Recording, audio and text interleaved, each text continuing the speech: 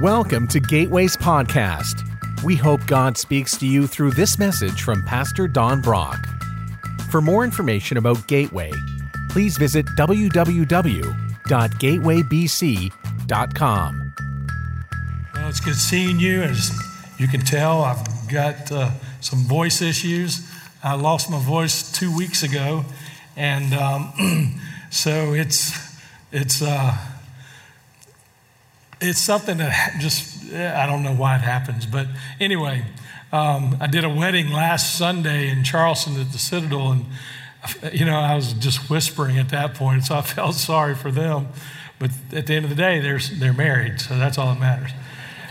So have you noticed the new cross on the building out there? I hope you have. If you haven't been by at night, you need to drive by at night because it's lit up from behind and it just kind of pops. And I like the way it looks. But Mark Counts in our church, he's the one that made the cross. And then Jeremy and Scott Streetman, they're the ones that made it all happen to get it up there and centered right. So I just appreciate their hard work. Next Sunday night at 6 o'clock in here, we're going to have a worship night and we're going to have a prayer night. It's going to be very special, and I hope you just make plans for that. And the reason we're doing that, for this past month, we've been getting ready for October the 31st when Clayton King and Mac are here with us, and we've got to prepare ourselves spiritually, and that's why we've been preaching through this sermon series. That's why I had Dr. Bill Jones to share last week, and I hope you were really encouraged by those three men that he brought and hearing their stories and how one affects one, how affects another, and you were seeing like 3 generations of Christians there. So it's really cool to see that, but there's two sides. As I'm thinking about my voice, there are two sides to this equation. One is the physical, and so I do what I'm supposed to do. I've been seeing an ENT for 20-some years because I was preaching 3 times on Sunday. I was preaching every Thursday. I was traveling all over the world preaching, and I just needed to take care of the instrument that God gave me, and so that's my voice. And so I have a very skilled ENT that just is kind of taking care of me and watched over me. So after the first series of antibiotics didn't work, I finally went to see him. And he said, I'm going to put you on some really powerful stuff. And he said, you got to really be careful with this. And I said, oh, okay. And be sure to read the side effects. Like one, you might faint. And I thought, what are you giving me? And, so he said, we're going to knock this thing out. And then he put me on steroids. And he said, hey, by the way, as I was walking out, he said, all this medicine I'm giving you, you're not going to be able to sleep at night. I said, great. Thanks for sharing that because now my brain is going to make sure that comes true. It's kind of like your brain starts saying, hey, you're not supposed to be able to sleep. So your brain keeps you awake. It's crazy how it works like that. But so that's the physical side. And so the steroids, I can already tell a difference with the medicine. So continue to pray. But there's a spiritual side and a spiritual equation to this. And I see it as a distraction because these are some of the most important messages we're talking about to prepare for one particular Sunday, and it would be easy to be so distracted by, an illness and trying to figure out what that's going. So physically, it's tough, but spiritually, it gets me excited. And here's what I mean by that. Satan doesn't mess with you when you're not messing with his plan. And his plan is to keep people away from Jesus. And his plan for believers is to keep you from fulfilling God's purpose and plan for your life. So when you're not doing those two things, not involved in helping people come to know Jesus, and you're not worrying about God's purpose and plan for your life, Satan doesn't mess with you. He's not going to spend time on you. And so I see that whenever there's some spiritual things that are really going to happen, so it gets me excited, because I see the spiritual side of this and the battle that's happened. And Satan always goes after leaders. So what you didn't know was a week ago, Clayton texted me. He said, hey, I'm getting ready to go into emergency surgery. And he had appendicitis. And when the surgeon opened him up, his appendix immediately burst. And so there was like poison going all over his system. And so he went home, after he recovered and he went home, he texted me. He said, I'm going through the worst pain I've ever been in my life. And so he had to go back in the hospital. And so he's just now recovering. And I finally decided to be a better friend than the pastor of Gateway and just say, hey, do we need to cancel October 31st? And he said, absolutely not. He said, I'm trusting Jesus. This is going to be because I'd been telling him all the things we're doing to prepare. And when I was telling him about our solemn assembly, our worship night, to pray for the people that we're going to be inviting. And he got excited about that. And so we are here to fulfill a plan that God has for us. And Satan won't sit back, and he will attack. Whenever you get serious about Jesus, Satan's going to throw stumbling blocks. And so instead of seeing that like God owes you something, just see it as, well, I must be doing something that's getting his attention or getting Satan's attention. So I want us to talk about, in getting prepared for this, what it really means to be a part of a local church and how God has called us to be a great church. And I'm not talking about money or buildings or numbers. I'm talking about strictly from a spiritual standpoint. See, when we truly worship God, it always leads to service, because what you worship is what you're going to serve. And if you're not serving the Lord as a believer, then you're worshiping something else. I mean, when you look at what you spend most of your resources on, what you spend most of your time doing, what you get most passionate about, then that's what you wind up serving, and that's what you're really worshiping. So we're challenged by this in Romans 12, 1 and 2. It talks about how worship in verse 3 through 8 leads to serving. So let's just kind of break down Romans 12 as we walk through that today. And it starts off by saying, and so, and some of your translations say, therefore. It's kind of like Paul was saying, if you really believe all the truth I just told you in Romans 1 through 11, then this is what it's going to look like when you live it out. So Romans 12 is the so what about chapters 1 through 11. It's the therefore. It's because of this, if all this stuff is true that I've just been telling you, then this is the result. This is what needs to happen. So maybe you need to go back and study chapters 1 through 11. And then you can see even more so what Paul's saying. So let's get to 12. He says, and so, dear brothers and sisters, that's all of us who are believers, I plead. He's emphatic about this. I plead with you. Don't miss this. If you miss this, you've missed it. I plead with you to give your bodies, plural, to God. So he says to all of us to give your bodies, plural, which he says he's talking to the whole church, because of, and here's why. Here's the motivation. Because of all he has done for you. Now, what has God done for you? Well, he forgave you of your sins. He's made it so that you don't have to go to hell to pay for your sins. He's guaranteed you permanent resident in heaven with him for all eternity. And because of that, if that's not enough, because of that, we should truly listen to what Paul is saying. To give your bodies to God because of all he's done for you. Let them, the bodies, be a living and holy sacrifice. So that's singular. So what does that mean? Why everything else is plural, now all of a sudden it's a singular word. And we're going to talk about that.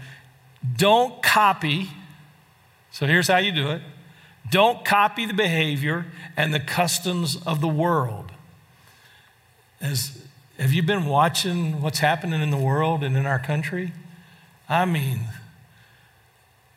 it's amazing the things that are happening and the value systems that are being thrown out the door. And if I was copying the customs of the world, then when I preach to you, I should use a lot of words that I'm not allowed to use. I mean, that's what the world does. It's amazing how we've taken some nasty, horrible words and just made it part of our vocabulary, everyday language.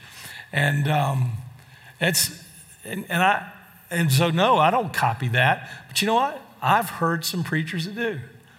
I've listened to some preachers who use curse words, not in a theological sense.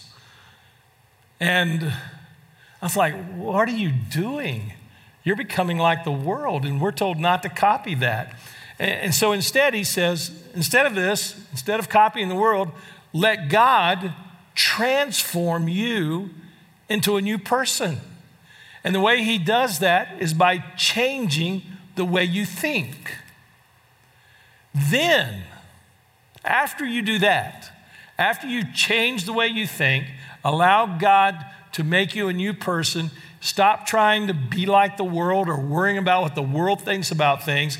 He's saying instead of looking in the mirror, trying to appear like the world and worrying about fashion and all this stuff, he's saying, look in the Bible, use the Bible as your mirror and start allowing your heart to be what God wants you to be and what he thinks. So the way I change the way I think is by start focusing on what God thinks. And then listen to what he says. Then, when I do all this, then you will learn and know God's will for you. So if you ever want to know what God's will is for you, there's the formula.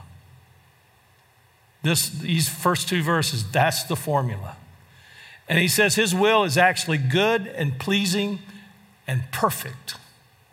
So the opposite of that is to follow my will for my life, which is not good, is not pleasing, and is not perfect in God's eyes. It might be in the world's eyes, but not in God's eyes. And let's face it, that's what matters, right? So, accepting Christ's truth should lead us to living a Christ life. Now, this living sacrifice, that's intentionally a paradox. That's always bothered me. What does that mean, being a living sacrifice? How can you be a living sacrifice? Because sacrifice implies death. I mean, when you sacrifice something, it was put to death, and so it was that. And so how can I be a living sacrifice? It's a paradox. It doesn't seem to go together. So to be a living sacrifice means you die to yourself over and over and over again. Jesus said actually every day. Every day I wake up, I have to make an intentional decision that I'm not going to make it about me today. It's not going to be about me. I'm dying to that selfishness. So to put to death, here's the biggest thing you need to put to death. The idea as a Christian now that your life is your own and that you have the right to do as you choose. That's what you're putting to death as a believer. You say, hey, when I accepted Jesus, I gave him the deed to my life. He owns me, and he calls the shots. So when I die to myself, it's not about, this is not my life any longer. Jesus purchased my life with his blood. And so I don't have the right. I mean, I was a Christian for 6 years before I ever said to God or asked God, what do you want me to do with my life? And I remember specifically the date, the time, and the place. And I just was frustrated about things. Things weren't working out the way I had planned them to work out. And I finally said, God, what do you want me to do with my life? And God said, that's the first time you ever asked me that. I'm sitting there going, well, that probably stinks. And once he told me, because he wants you to know, and so he told me. And man, it's been great. Not void of problems, because again, remember the spiritual warfare part. So the church is actually a partnership when he said the plural of the sacrifices, the plural of the bodies and the plural of the brothers and the sisters. The sacrifice is singular because we aren't all out there we're out there making individual sacrifices, and the church is a partnership of multiple people making one sacrifice together. So you see, we as a church don't make a sacrifice. You as an individual makes that sacrifice of your life. And we do that. And so when we do that individually, collectively, we become the body, plural. We're the body of Christ.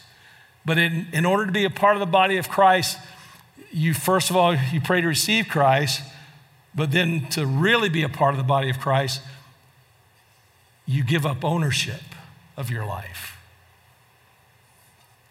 Let's look at Romans 12:3.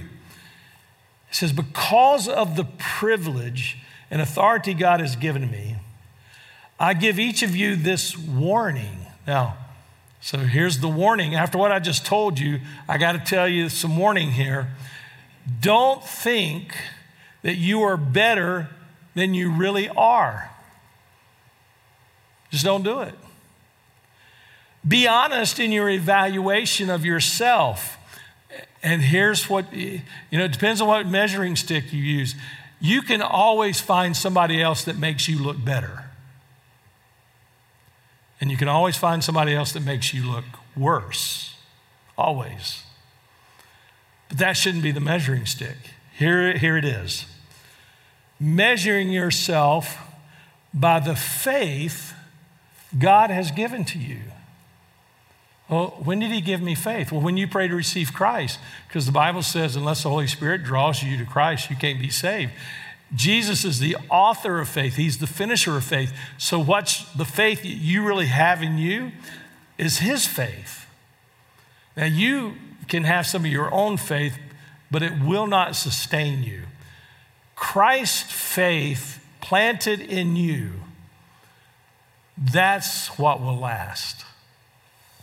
And so it's okay and appropriate to say, Jesus, right now I'm struggling with my faith. I want to get rid of it. I want to live by your faith. That's the faith I want to live by. And so he is saying, you measure yourself by Jesus and by God's word. That's what you measure yourself by.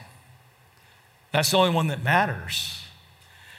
So just as our bodies have many parts, and each part has a special function, so it is with Christ's body, singular. We are many parts of one body, and this is key, and we all belong to each other.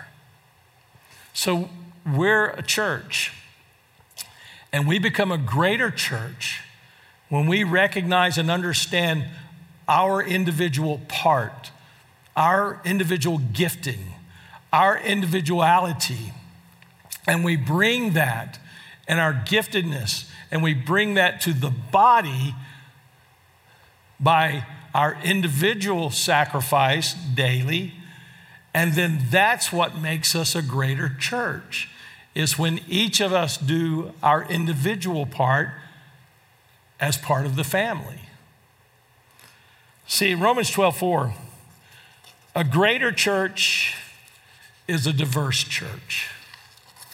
And Romans 12:5, a greater church is a humble church. So how do many become one? How do a couple of thousand people in this church become one? Well, there are two keys to that, two paths to that: humility and diversity. Each person that comes a part of our fellowship adds to the layers of diversity and humility. So that grows us in the right way, the spiritual way. Every time somebody comes and is a part of our fellowship, we're adding another layer of humility and diversity. And that's great. Let's look at Romans 12:6 and 8. In his grace, God has given us different gifts for doing certain things well. So each of you have that spiritual gift. And if you're a believer, you ought to know what your spiritual gift is. And it's easy to find out if you don't, and we'll help you with that. So if God has given you the ability to prophesy, speak out with as much faith as God has given you. There again, it's not your faith, it's the faith that God has given you. If your gift is serving others, serve them well. If you're a teacher, teach well. Take it serious. If your gift is encouraging others, be encouraging. It is giving. If it's giving, give generously. Now, there is a spiritual gift of giving. All believers are called to give a portion. But then God has given some people the spiritual gift of giving, and they give beyond that portion.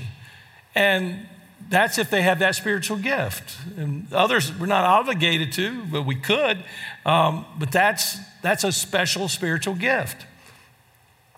And if God has given you leadership ability, like this, take your responsibility seriously. And why is that? Because you're impacting other people's lives. Every word I speak from this stage, I take it very, very serious. I mean, I'm always reading this. I'm always studying. Even when I've got my sermons done weeks in ahead, but even, sitting back in the green room, I'm still going through my notes, making changes. Because I want to be as effective as possible, because I take it serious. The reason I take it serious is the Bible tells me to. And it says that if you have the gift of showing kindness to others, do it gladly.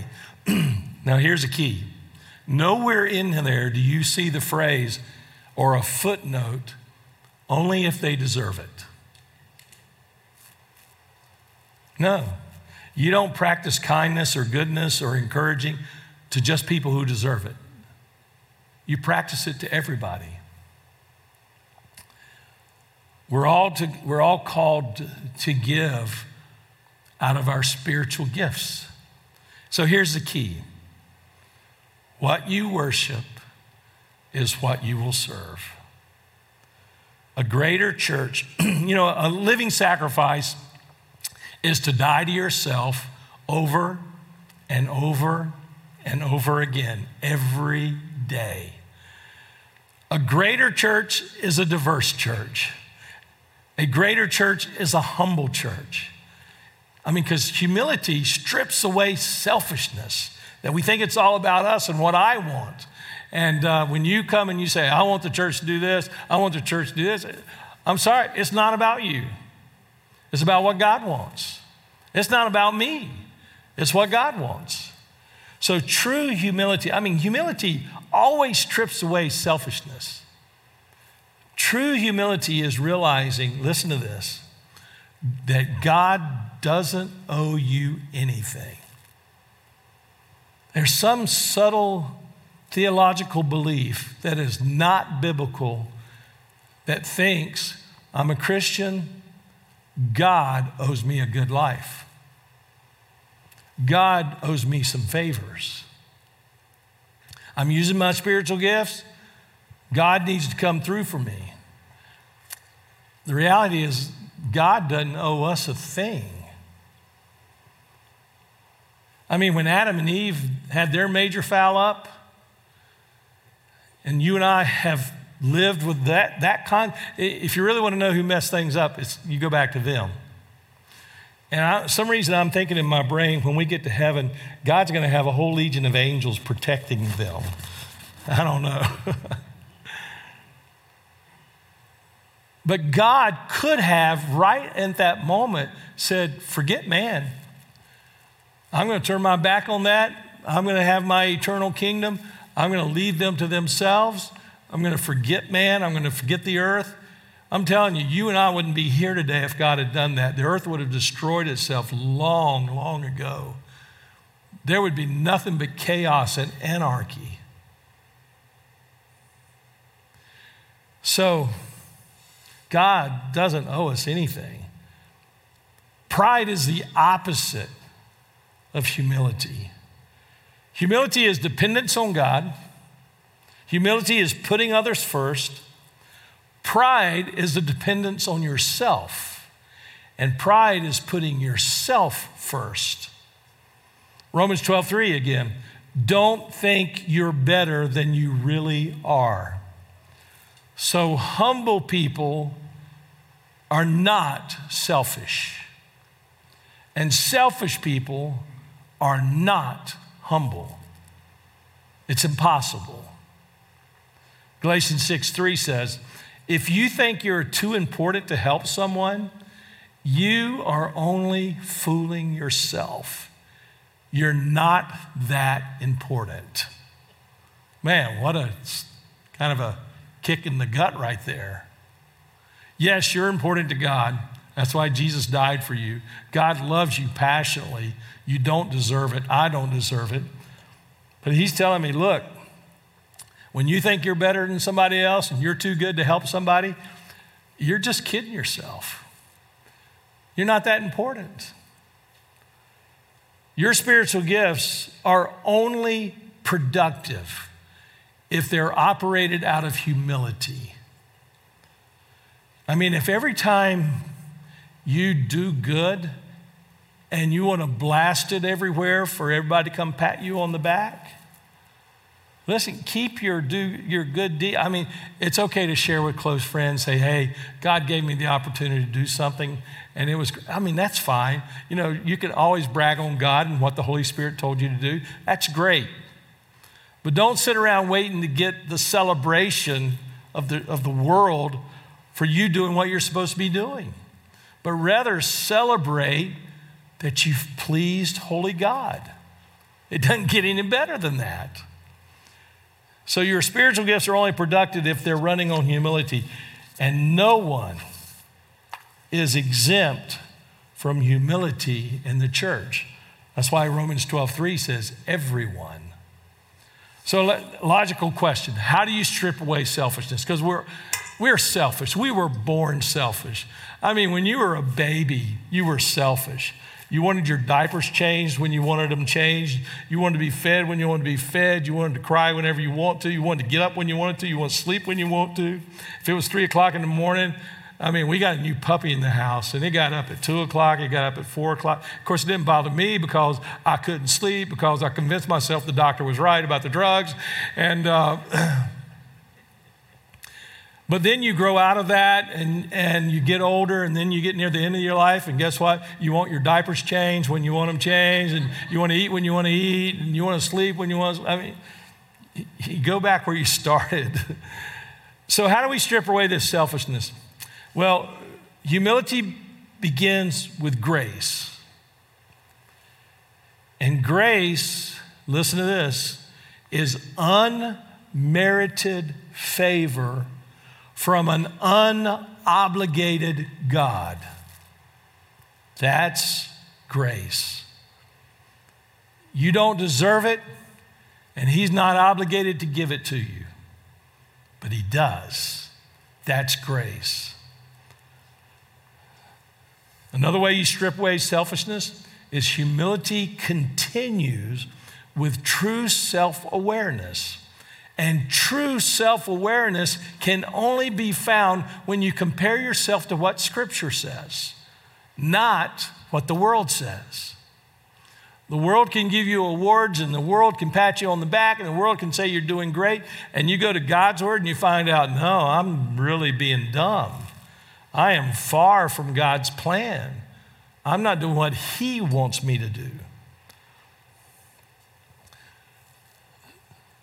Romans 12:4, the third thing I can do to strip away selfishness is selfless individuals become unified. You really want to unify this church? The best way to unify the size of our church is when we become selfless. That's where we're unified. Not when we each get our own way, because that never works, right? The last thing you can do is this unity is in Christ. That's where it begins. And it ends in grace. And God keeps giving you grace. So selfless people are self-aware people. They don't overestimate, they don't underestimate themselves. Don't ever apologize for the spiritual gifts God's given you. Don't apologize for that. Be thankful. Just don't sit around wanting to get credit by people. Romans 12:3 again. Don't think you're better than you really are. Be honest in your evaluation of yourselves, measuring yourself by the faith God has given you. So it's all based on Him. And the more diverse we are as a church, the more gifted the church is, the more we get to do for God's kingdom. And if we want to be a spiritually gifted church, then we should also seek to be a diverse church. And when I say diversity, I mean, that's a long list. Ethnic diversity, social economic diversity, various degrees of spiritual maturity. We need brand new believers. We need mature believers. I'm not talking about age here. It's, the level of your maturity spiritually. We need people who are just seeking Christ so that they have a safe place to examine the claims of Christ. And we need all generations. And we need those who grew up in our community. We also need those who didn't. In fact, the majority of our church didn't grow up in this community. Your diversity comes from personal history and your experiences. You each bring something to the table that somebody else doesn't quite have, and that's needed. I mean, that's why I like diversity in our staff. When we sit around and talk about things, each one brings something different to the table, and I like that. I don't want them to be yes men and just agree with everything I say. I want them to say, well, Pastor, have you thought about this? I said, no, I haven't. That's a good thought. And or maybe your idea is not the best, and maybe we ought to think about this. Or maybe we ought to, I love that. I like what we do and how we do that. So being a Christ follower is more than just living a good life. It really is. There are plenty of good, moral people who are generous, charitable, and they help others, but they're not Christ followers. There are a lot of people like that. I know people like that. We should do those things too. But here's where it's different. Christianity is also the why we live a good life. It's the reason we seek to live a good life. Non-believers don't have that. Hebrews 10:10. For God's will was for us to be made holy, which you cannot do on your own, by the sacrifice of the body of Christ Jesus. Only He could do that. Once for all time. So the means by which you are holy has already been done. And now you have to choose to die to yourself over and over and over and over again so that you can live in that holiness that Jesus has given to you. So since we believe this, then let's do it. Let's reach anyone and let's reach everyone. But I want to tell you, I want you to really think about inviting your one. 80% of the people who come to church for the first time came because somebody invited them. Somebody invited them. I've had people, some of you tell me, I finally invited that friend to come to church, and they actually said to me, I've been waiting for you to invite me. And then they just like kicking themselves, like, why did I wait so long? It's because we're afraid sometimes. So invite that one. In fact, when you leave out on the foyer, we've got these little invitation cards. It just has the October 31st information. And, here's my suggestion to you. And that person that God's put on your heart, just go up to him and just say, hey, we're having a special day at church. And we're having a great preacher coming in. And we got a great musician coming in. And I just want you to come and go with me. I tell you what, after church, I want to take you to lunch. And it'll be my treat. Oh, nobody's going to turn down that. But here's the deal. What's the worst thing they can say? No, I can't. No, I'm really not interested. Or may they say, I don't want you to ask me again. Okay. But the vast majority will say, hey, I think I'd like to do that. Now, I'm not talking about getting somebody to come from another church. We don't need that. We need people who are seeking. Because the answer is what we have. 100 years ago, they were building a great cathedral in Europe. They built them all over the place. And so a local newspaper reporter decided to, in the middle of the building project, decided to go and interview the workers, just do a story. So he was walking around the cathedral, and he found the guy who was making the stained glass windows. So a great artist. He said, so tell me what you're doing. He says, well, I make the stained glass windows. I draw out a design. I choose different color pieces of glass. I piece them together to make a beautiful array for when the sun shines through it. Then we also have figures, and I design the figures, so I have to paint some of those, but I have to piece all this together. It's a painstaking work. It takes a lot of time, and I'm an artist, and that's what I do. So then he went to the marble cutter, a guy sitting there cutting marble.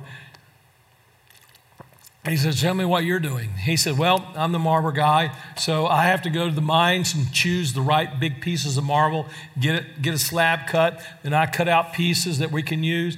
I bring it back here, and I start chiseling on it to make it into the figures we want to have in the cathedral. And it's painstaking. It's a lot of work. I'm an artist. This is what I do. And then he went to the wood craftsman. And he said, what are you doing? He said, I go to the forest. I find the best timbers I can find, and I have it cut, and then I cut out pieces from that, and then make drawings, and then I start chiseling out, piecing together so that we can have all the woodwork inside and the altar and all that stuff. And as he was leaving, he saw this guy who just had a wheelbarrow full of bricks. So he had one of the lowest jobs in the building construction, and that was to be a brick runner. He said, well, I'll ask him too. Okay, obviously anybody can do what he's doing. So he went over to him. He said, well, tell me what you do. He said, tell me what you're doing. And he was expecting him to say, well, I just take bricks from this pile to this pile and get them to the guys that need them. But that's not what he said. He just looked at the guy. He said, well, I'm helping to build a glorious cathedral for God's glory. And the reporter realized he's the only guy that gets it. All the others was about them. And he said, here's this lowest guy here, and he gets it. He's building a cathedral by running bricks.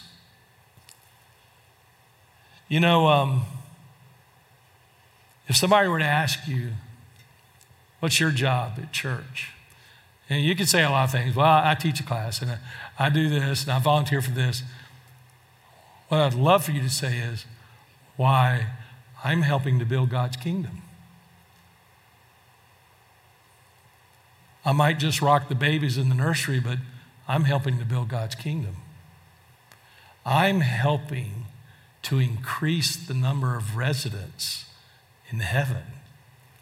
That's what I'm doing. That changes everything. So, if you get serious about this, expect spiritual warfare. Because Satan, he can't really do anything to you. He can mess with you. But greater is he that's in you than he that's in the world. So I want us to pray. And I want to invite you, those who want to come and pray. We've been doing this each week. If you want to pray for that one person, you come and you pray for them. If you want to come and say, I'm tired of being filled with me. I'm tired of being selfish. I'm tired of doing what I want to do. I'm tired of having the attitude that God's obligated to make me happy. I want to be a part of building God's kingdom. And so if you want to take those steps and just be serious about it, you can do it right where you're sitting, or you can come and sit up here and just pray, not to put on a show, not to sit around and look who's doing what, but you get serious. Then I encourage you to be with us next Sunday night, so we as a body, singular, can be together serious before holy God.